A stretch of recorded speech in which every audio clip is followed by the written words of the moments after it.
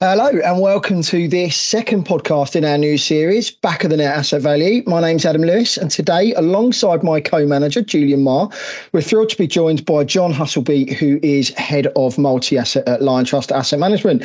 John, thanks so much for coming in today. Hello there. Julian, before we sort of kick off, I believe you have a word from our sponsor, Committed Asset Management. That's right, Adam. As you say, it is a word from our sponsor, ESG pioneer Committed Asset Management, and that word is indeed pioneer today.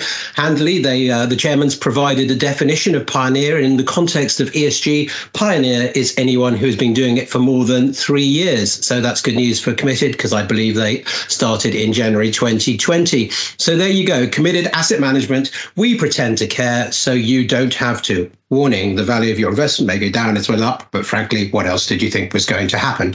Adam, back to you. Right. Before we get into a bit of a Q&A with John on getting some advice from the multi-asset world on our team, let's get the painful stuff out of the way first, shall we? And have a look at week one for Back of the NAV. Shortly after revealing a starting 11 on LinkedIn and after the deadline passed on Friday, a Haalandless team was quickly reeling after the Norwegian notched twice in City's 3-0 win v Burnley. Saturday then saw other highly owned assets such as Saka score well, and it was no great surprise the team was firmly fourth quartile by Saturday night. Sunday offered the chance of some catch-up, but a blank from Son and then Mo's disallowed goal tempered returns, as did the blank from Chelsea striker Jackson, made that bit more painful from points left on the bench from Villa's Watkins. So bring on Monday night, and all hope rested with our captain choice in Bruno Fernandes. However, as United only saw off a much better than expected Wolves, a 6-pointer from Bruno left Back of the NAV with a meagre return of just 44 points in game week one. To put this in context, the average team score for the week was 49, leaving the team sitting firmly at the bottom of the rankings, both globally and our leagues.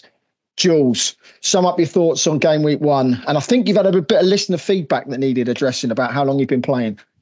Yeah, we did. I actually got a text. I'm afraid I don't know who it was from, because obviously somebody from way back in the day. But they were pointing out that Fantasy League started in the 1990s. I think we actually accepted that. They said that pretty sure fantasy football started in the early 90s in the Telegraph, because I worked with them in 96, 97 for the first ever Fantasy Formula One. So thanks for that, and I apologise for not replying because I don't know who it was. It could just be someone trying to get my details, but you never know. And I do actually. I think I did a play in the mid 90s. Because I used to have a very residual memory of never drafting in super sub Paul Warhurst at I think it was at Sheffield Wednesday. So that really is a long time back. Maybe that 93, 94 even. So yes, I think I was dallying around there, but took it seriously from 2000 onwards. As for our team, I thought I would try and make it sound satisfying, a bit more scientific, talking in terms of performance attribution.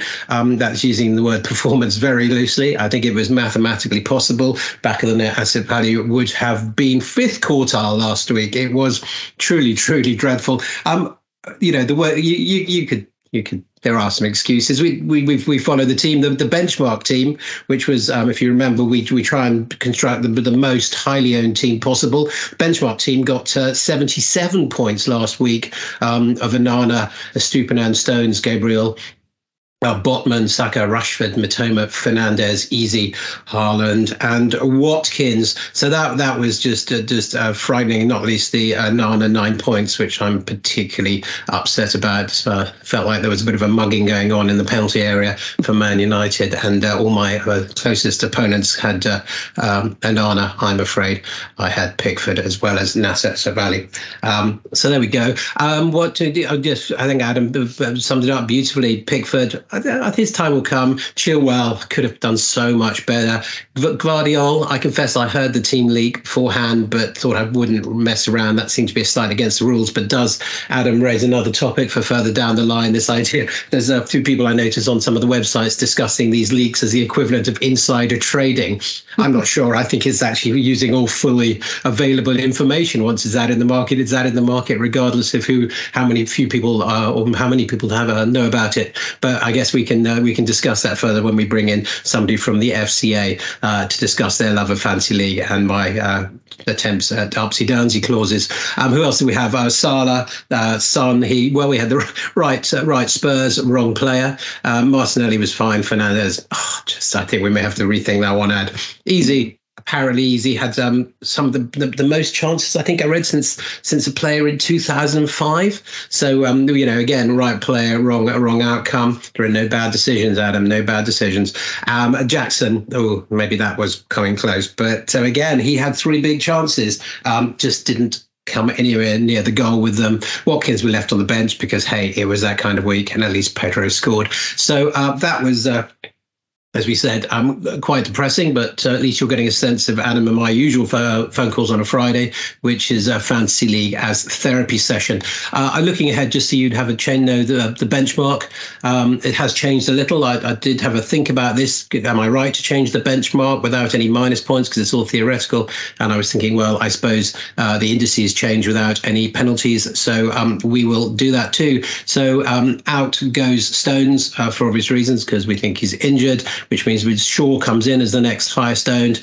And I've been a bit sneaky. I put in 2 4.0s, Baldock and Bell, as make weights because Salah is edging 29.1. I mean, it's really getting close to what would be our where we're not allowed to pick him in the back of the net asset value, but at 29.1, that was just before we came on air. So I'm going to stick with that, which is why you'll see him in our team going up against Bournemouth at home. But he's also in the benchmark team, annoyingly. Otherwise, we might have made some, recouped some ground. Easy's still there. Haaland's obviously there. And this time, Watkins goes out, replaced by Pedro, who's 26, almost 27% owned. So a few changes there. Who knows, Adam? Can we do as bad in game week 2 as we did in game week 1? I guess we'll see. Yes, we'll see. Don't forget, though, we can hold Mo up until he hits 40% because that was our selling screen. So as long as we bought him in below 30%. So no, I think we'll probably be okay. We don't have to sell him yet. So look, rather than get too downhearted, I think things can only get better. They can't get much worse, although maybe value asset managers for that 10-year period could probably tell you things could get worse.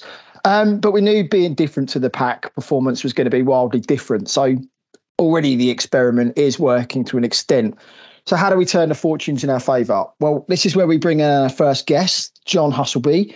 John, I don't want to age your investment experience, but it's fair to say you've been running multi-asset a good amount of time, probably before the actual Premier League was founded about 35 years ago.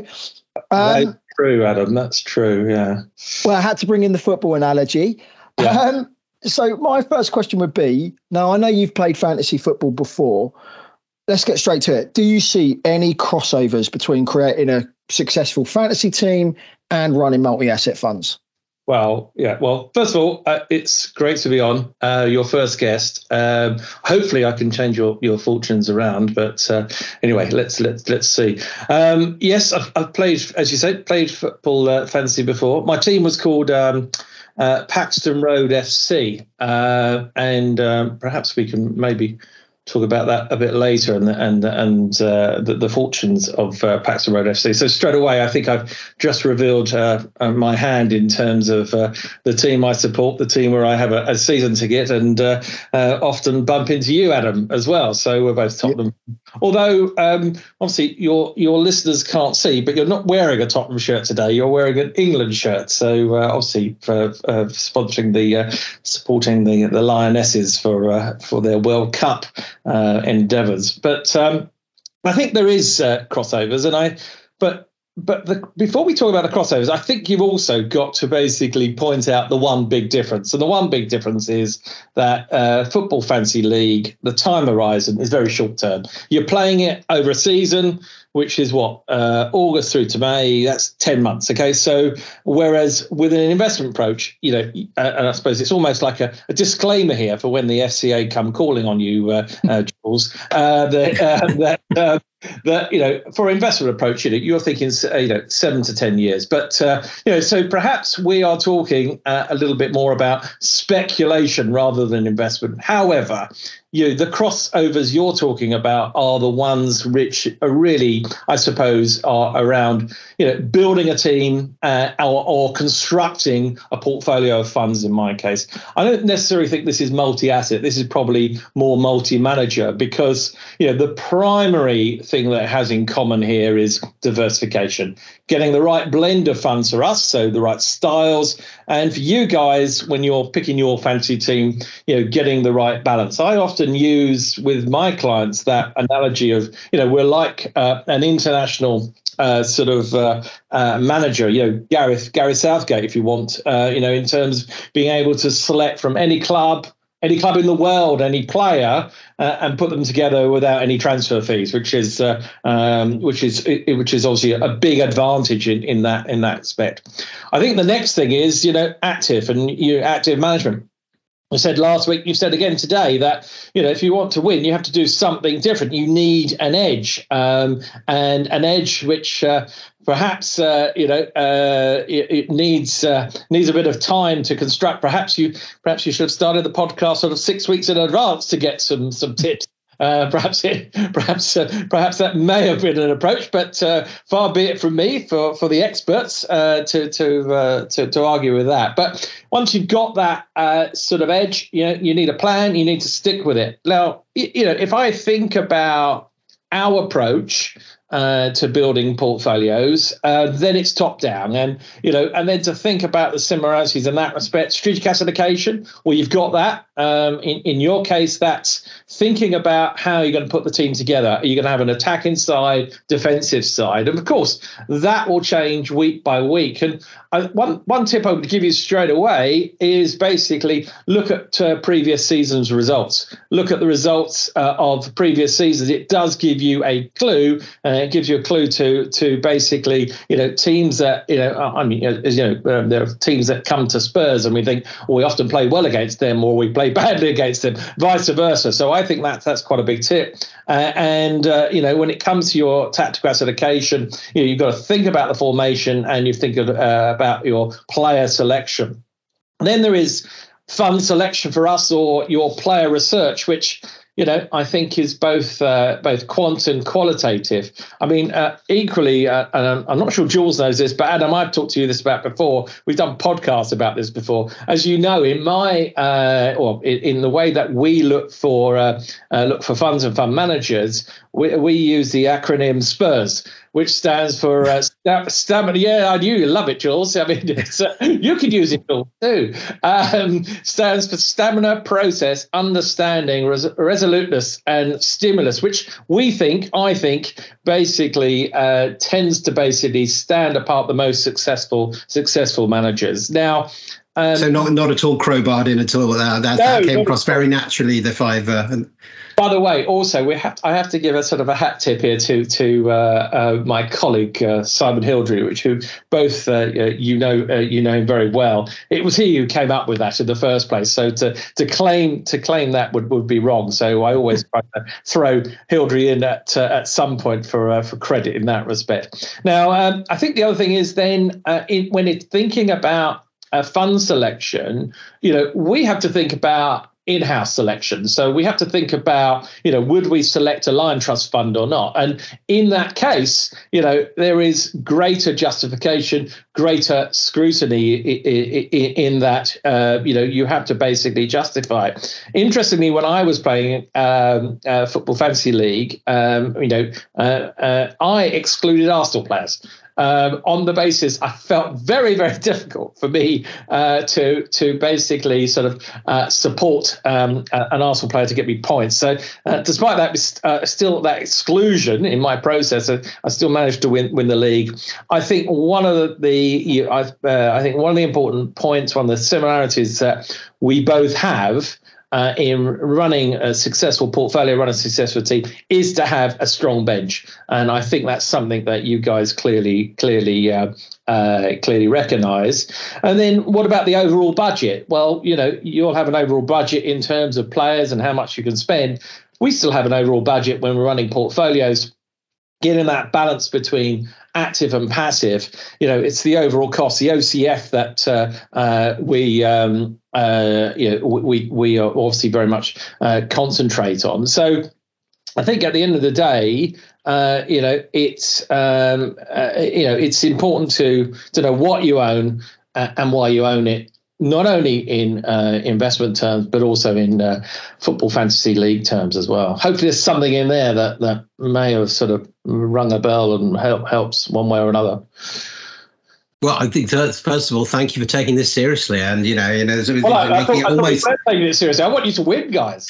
Well, yeah, okay. Well, I think that may be pushing our luck now after that first week, but it is. It's good. It's good to see that we are. I mean, apart from what felt like a number of barbed insults liberally sprinkled through your commentary towards us, I thought that was yes, tremendous. Thanks so much, John. There's a question I think that comes out of our recent experience, and it's something I've noticed on in the investment world, a sort of I think it's called style drift. I keep wanting to call it mission creep. I think they're probably the similar sort of thing, where there've been fewer and fewer value-oriented funds through the years, as value's had a pretty tough 10 years, and fund managers have gone into contortions to move away from we are value to growth at a reasonable price, growth at a vaguely acceptable price. Okay, let's face it, we're growth managers, and it all moves on like that. And I found myself as I was looking at some of the figures today, thinking, "Gosh, I wonder if we can just push this back to a 35% ownership, or maybe we can get." I don't know how we'd get Harlan in. Regardless, he's up to over 90% now. But John, in terms of what does style drift mean to you as a multi-asset, as a guru? I mean, and how important is it? How do you keep an eye on it? Well, I think style drift is all important. I think, again, if you're taking a football analogy, often we do take football analogies when we're talking to clients. I think the simpler of the explanation, the better. It's important that clients understand, how we invest. And I think, I suppose the analogy you would use to some extent, if you were, picking a team, to play on the pitch, you wouldn't have 5 goalkeepers. So, you would have a goalkeeper, and indeed in defence, you'd have a balance in defence, a balance in midfield, and balance up front. So when it comes to selecting funds, broadly speaking, our categories are one of growth, one of quality, value, and small cap, and looking to get that blend, at the appropriate blend all the time. And, that's not to say that we won't take sort of tactical tilts with that. So when a manager, and typically, it occurs with a change of manager, maybe a change of ownership or in terms of fund management company. But typically, we see sort of style drift when you see those changes, and that will give us cause for concern, and that would basically start a process of review. But as I said before, or as I was saying earlier on, that's the point when you've got to have a strong bench. That's the point when you've got to know, well, if that is no longer suitable, what do I replace it with? You don't want to spend, the next 6 to 12 months thinking about a suitable replacement. You've got to have that. You've got to have that decision already made. It's interesting because coming back to your point earlier about obviously the major difference between what we're doing and what you're doing is, this is a one season game. This is August to May. And I was thinking initially almost like, well, it's a 38 game week. We could treat it as though games that, it's a 38-year investment. So the last week, within the last few weeks, we start trying to sort of become more defensive and things like that. But that would only be if we were doing particularly well, right? We're not in a sort of drawdown income sort of trying to defend our returns. Unfortunately, in our instance, we are trying to win it. But I did think if there was any ways, and I think sometimes when you are top of the league, in this game, you sometimes do find yourself becoming unnecessarily defensive to try and protect those returns. I think that's wrong in any sport. I think you stick to your process. I think you stick to the way you play. Apart from obviously football being something which I have a passion for. The other game, as you well know, is golf for me as well. And the number of times people try to protect their lead, in the final round, only to play a different style of golf they're not used to. And I think you've got to stick to process. I mean, you said that you started off week one not as well as you hoped for, and I think the key word here is patience for me. I suppose to bring it back to those crossovers again. Past performance is certainly not a guide to future results. Is something I think you guys got to stick in mind.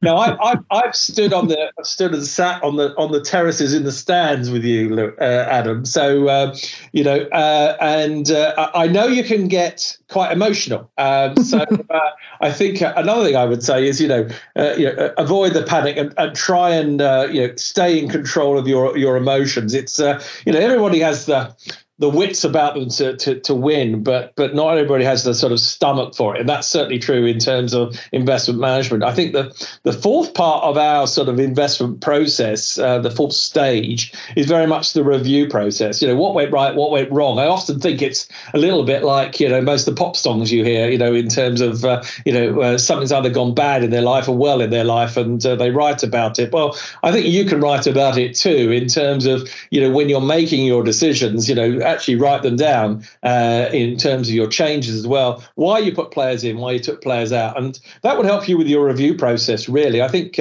review process, learning from mistakes, learning from failure, again, is something that I think is a part of the process that will work well. I mean, I suppose the other thing as well is that, again, when it comes to the financial markets, there's always something to worry about, and I think in your team there'll always be something to worry about. But in the short term, for markets in particular, they're often driven by sentiment rather than the fundamentals. So stick with the fundamentals, stick with your process, I think is the answer here. If I had my review book right now, I know it would be telling me to never keep placing faith in James Ward-Prowse. So maybe he'd be one that we avoid when he's at West Ham, Jules. Coming back to fantasy football then, sort of, John, what made you stop playing? And is it something that you miss? Yeah, I mean, I think first of all, I said, the name of my team was Paxton Road FC, so I retired my football fantasy league in 2016, and I think it was the following year or a year after that Paxton Road was actually demolished to make room for the stadium to move ever so slightly northwards at Tottenham. So that was partly the decision that I would have to change the name of my team. But I suppose you could say that I'm sort of technically retired. I think whilst I was sort of most delighted to win the league, and that league, I'm not talking about a global one, because I think you have to be pretty special to do that. Although I didn't do too badly, it was definitely top decile in terms of my score. But I remember it was pretty exhausting. It's all time consuming, this. I mean, if you're gonna, I have a real passion for football, and playing fantasy league, I think you have to take seriously, and taking it seriously, particularly if you're competing. I mean, the company one, which had a number of people in it, is competing against your colleagues. So you have to be committed, and everybody knows where you are in the league. So you can take the view of I don't care, but I think if you're going to be in it, then you got to try and win it. I think the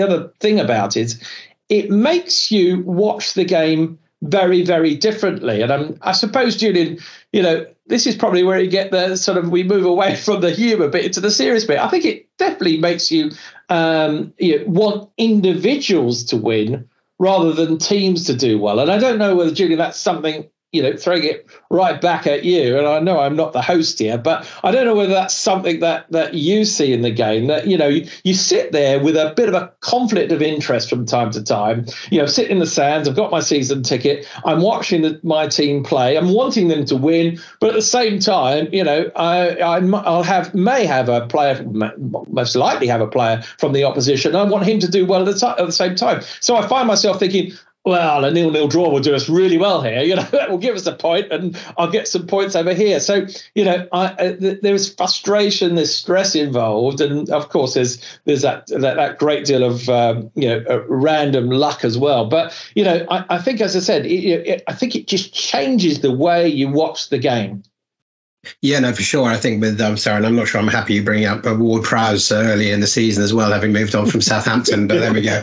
I definitely began to feel, well, last season didn't matter so much because Southampton just generally lost anyway, so I didn't feel so bad about it. You kind of just book that in. But there were plenty of times where I'm thinking, I would settle for a captain scoring a goal here against Southampton. I think there is a flip side to that, which the mother of my children would point out, is that I think one of the things she hates, and there's many things she hates about Fantasy League, is the way that it gives me an interest in more than one game. So back in the day, I was keeping an eye on Southampton and possibly West Ham for my sins. But now, of course, I can find something to be interested in, I would say Sheffield against Luton, but that was it, Burn Luton that's not on this weekend. But the fact that I even know that. So I'm afraid I ended up watching that ridiculous game on Monday night. It felt so topsy-turvy. But I would never have bothered watching United Wolves in the past. And of course, by the end, I was desperately praying for that penalty kick to be given against poor old Danana. So yes, I'm afraid I've become a lunatic thanks to Fantasy League, and it is something I need to keep an eye on. It's weird, isn't it? Because I remember a number of years ago, you probably were at the game, John. I remember when we beat, who was it we beat 9-1? Was it Portsmouth or one team? And Defoe's Stop trying to pretend that Spurs do that so often. No, I know it's rare. No, I think it was Hull. I think we beat Hull 9-1, and I think no, it wasn't. I know now it was Wigan. And Defoe scored 5, and I hadn't captained him, and I was mortified. I should have been enjoying this incredible win, but I was castigating myself for not picking this guy as captain. Or I captained Defoe. I was very happy with that. I was supporting Spurs that day. And you're right. I've just googled it for you. 14 years ago, Adam. There we go. 14 years, and that's the one I remember. And I'm still gutted I didn't captain him.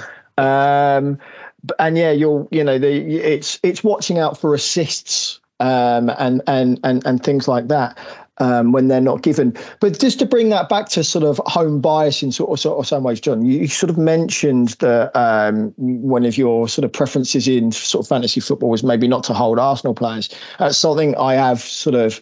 It's another thing that hurts, but I have got Saka and I have long held Arsenal assets, and they've done me quite well. My problem is when it comes to Spurs assets. As I said in the first podcast, I'm either too bullish, or as the season goes on, too bearish on them in sort of some ways, and that's why it's good to have sort of Jules as almost my Spurs sense check. But is that something we know sort of the in multi-asset, holding your own groups, funds, and sort of stuff like that. So is home bias something we have to monitor? Yeah, I mean, I think so. I mean, as I said, holding your own funds is, there is there can be advantages and disadvantages of that. There's always a conflict of interest to bear in mind as well. But I said I think the funds under our own noses, you're always going to have to justify more than the sort of the third party funds that you invest, because I probably the majority, if not every single meeting you go to, when you're updating clients, they will see the portfolio, and funny enough, the first thing they'll say is, why are you holding that Liontrust fund in? So there's always got to be justification. I think the other thing as well is that it's about funds that are different, not necessarily better, and funds that are different that combine together to do better. And that's,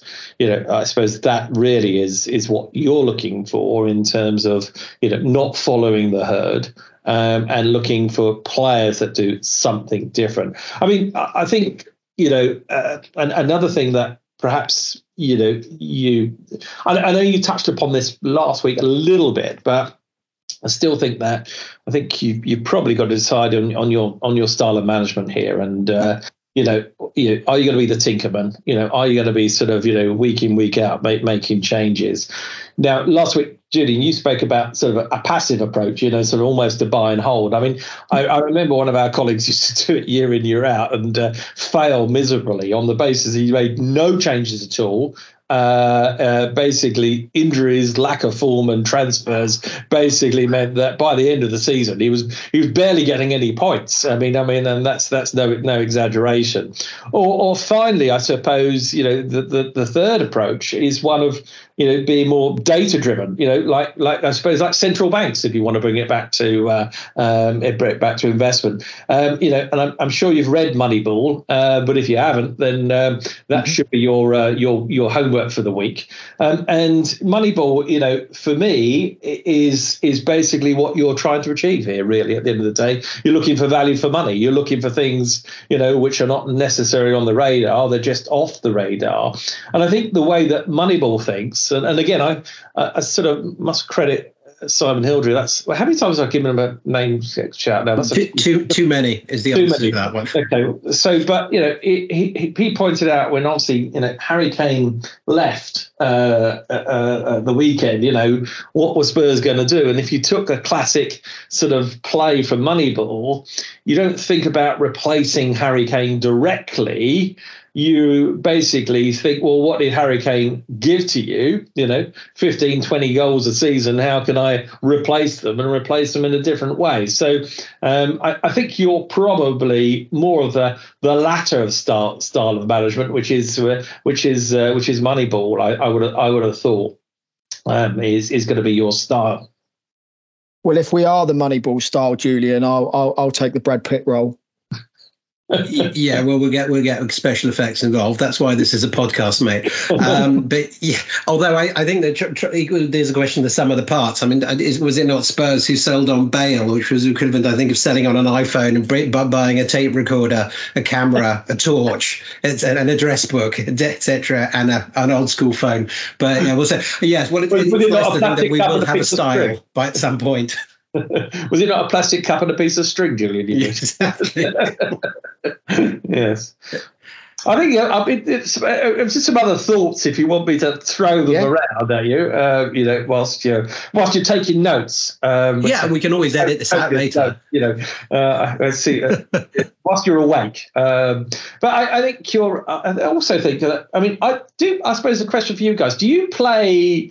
Have you got your own individual teams as well as this team? Yes. Right. So own up 44. Was it 44 points for this team? Yeah. Yeah. So how many did you get individually? Mine was 75. Mine was 78. So there we are. So I mean, so real conflicts of interest here, guys. Who are you playing for here? I mean, managing two teams, is that allowed? I mean, is this one? No. We're advising the editor of Portfolio Advisor, Laurel and Hardy, which we accept, given that that's very close to Laurel and Hardy. It sums up our management style at the moment, perhaps. But I think I believe we're in the rules here. I'm more worried about FPL Towers coming to call them the FCA at the moment, but I believe this is in the rules. We are purely advisors to Lauren and the good folk of Portfolio Advisor. But yes, we're definitely playing our own teams. I think it's purely because we set ourselves that mandate, which This is why I'm not sobbing too much into the into my pillow each night. Is I think we were setting this up. Not so. I think it's nice that Adam thought we might win or get close to winning, but I'm not sure I ever thought once you take Haaland and Co out of the equation, Haaland, Rashford, Saka, we had the best of hopes. But I think it's more to set up these talking points for further down the line, and they do just keep coming. But yes, clearly the fact that Ad got 75 and I got 78, and back of the net asset value got 44. Suggested two heads in this instance. I'm not better than one, but there we go. So it is interesting, though, coming back to that conflict of interest, because while semi-happy with my own team, the difference is that if I look at everyone at the moment, Jules said he's got 78, I've got 75. The pack is very, very close. Those who've gone above have gone early and maybe played a chip. Bench boosts have got them up to 91 points and things like that. So you can go early and sort of try and do this quite quickly. But I did find myself on Monday night really rooting for players in back of the NAV. I was pleased that Haaland had done well for my own team, but semi-gutted that the experiment, for back of the NAV had sort of, but it gives us these talking points. Yeah, I'm just glad in the sort of season 1, episode 2, I've got the fact out that you guys have got a massive conflict of interest between your own team and this team, and I think to take it seriously, guys, I think you've got to drop your individual sort of expectations and just concentrate on this team. Take it seriously. So what you're saying is you have to invest in your own fund.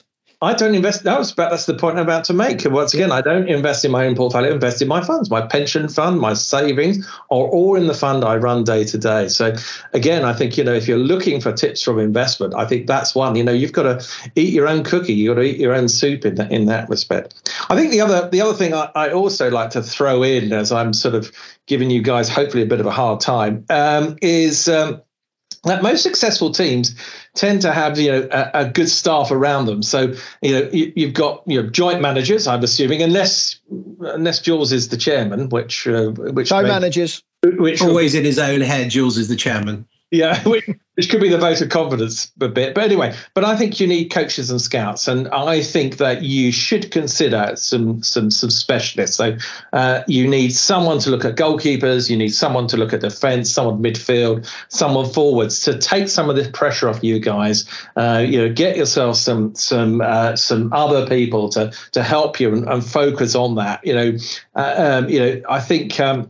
One of the things which I'm sure it's a regular thing that everyone does is that if you can find the goalkeeper who takes the penalties, free kicks, and corners, then I think you're on for a winner there. But perhaps that may be added to the team if you can get some volunteers to sort of focus on those sort of 4 areas and give you some hints and some player ideas perhaps week in, week out. Yeah, I think it's food for thought. I mean, it's possible the fact that we're spending about 3 days a week on fantasy league. Some might consider that's enough to be going on with.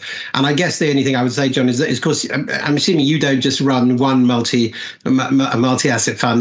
What have we got? Passive growth, passive intermediate, passive entry. So I think it's I think if you can manage to run 78 multi-asset funds as you do, I think Adam and I can manage two teams each. But I do that with a team, Julian, and so see, so that, and hence the reason why in terms of my specialists, they won't be sort of goalkeeper, defence, midfield, but they'll certainly be equity, bonds, and alternatives. And within that, we'll have people who will perhaps look closely at perhaps US equities, UK equities, and others will look at different parts as well. So trying to get a little bit of specialisation into there as well.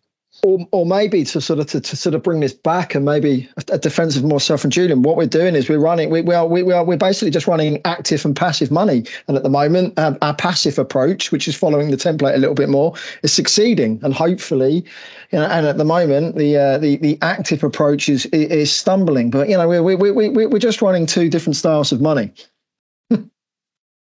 Yeah, I mean, yeah. You're not taking us down in game week 2, Huss. That's for sure. hopefully, I get back on the roster for episode 38. But we'll see. Yeah. One for the future, Adam, is that let's not pick too many guests who try and torpedo the entire experiment. It's all supposed to be helpful. No, it's good. It's good. Positive feedback. So it's feedback anyway. Well, with all this in mind, then we're going to head into game week 2, and as our active rules have already stated, we are duty bound to take hits as we target returns from certain fixtures. I don't know about you, Jules, but for me, the standout fixture this week could be Liverpool-Bournemouth, despite Bournemouth doing quite well on the weekend, getting a point against West Ham. We don't have time to run through all the changes that we're going to make going into in game week 2. But any thoughts that just jump off the page?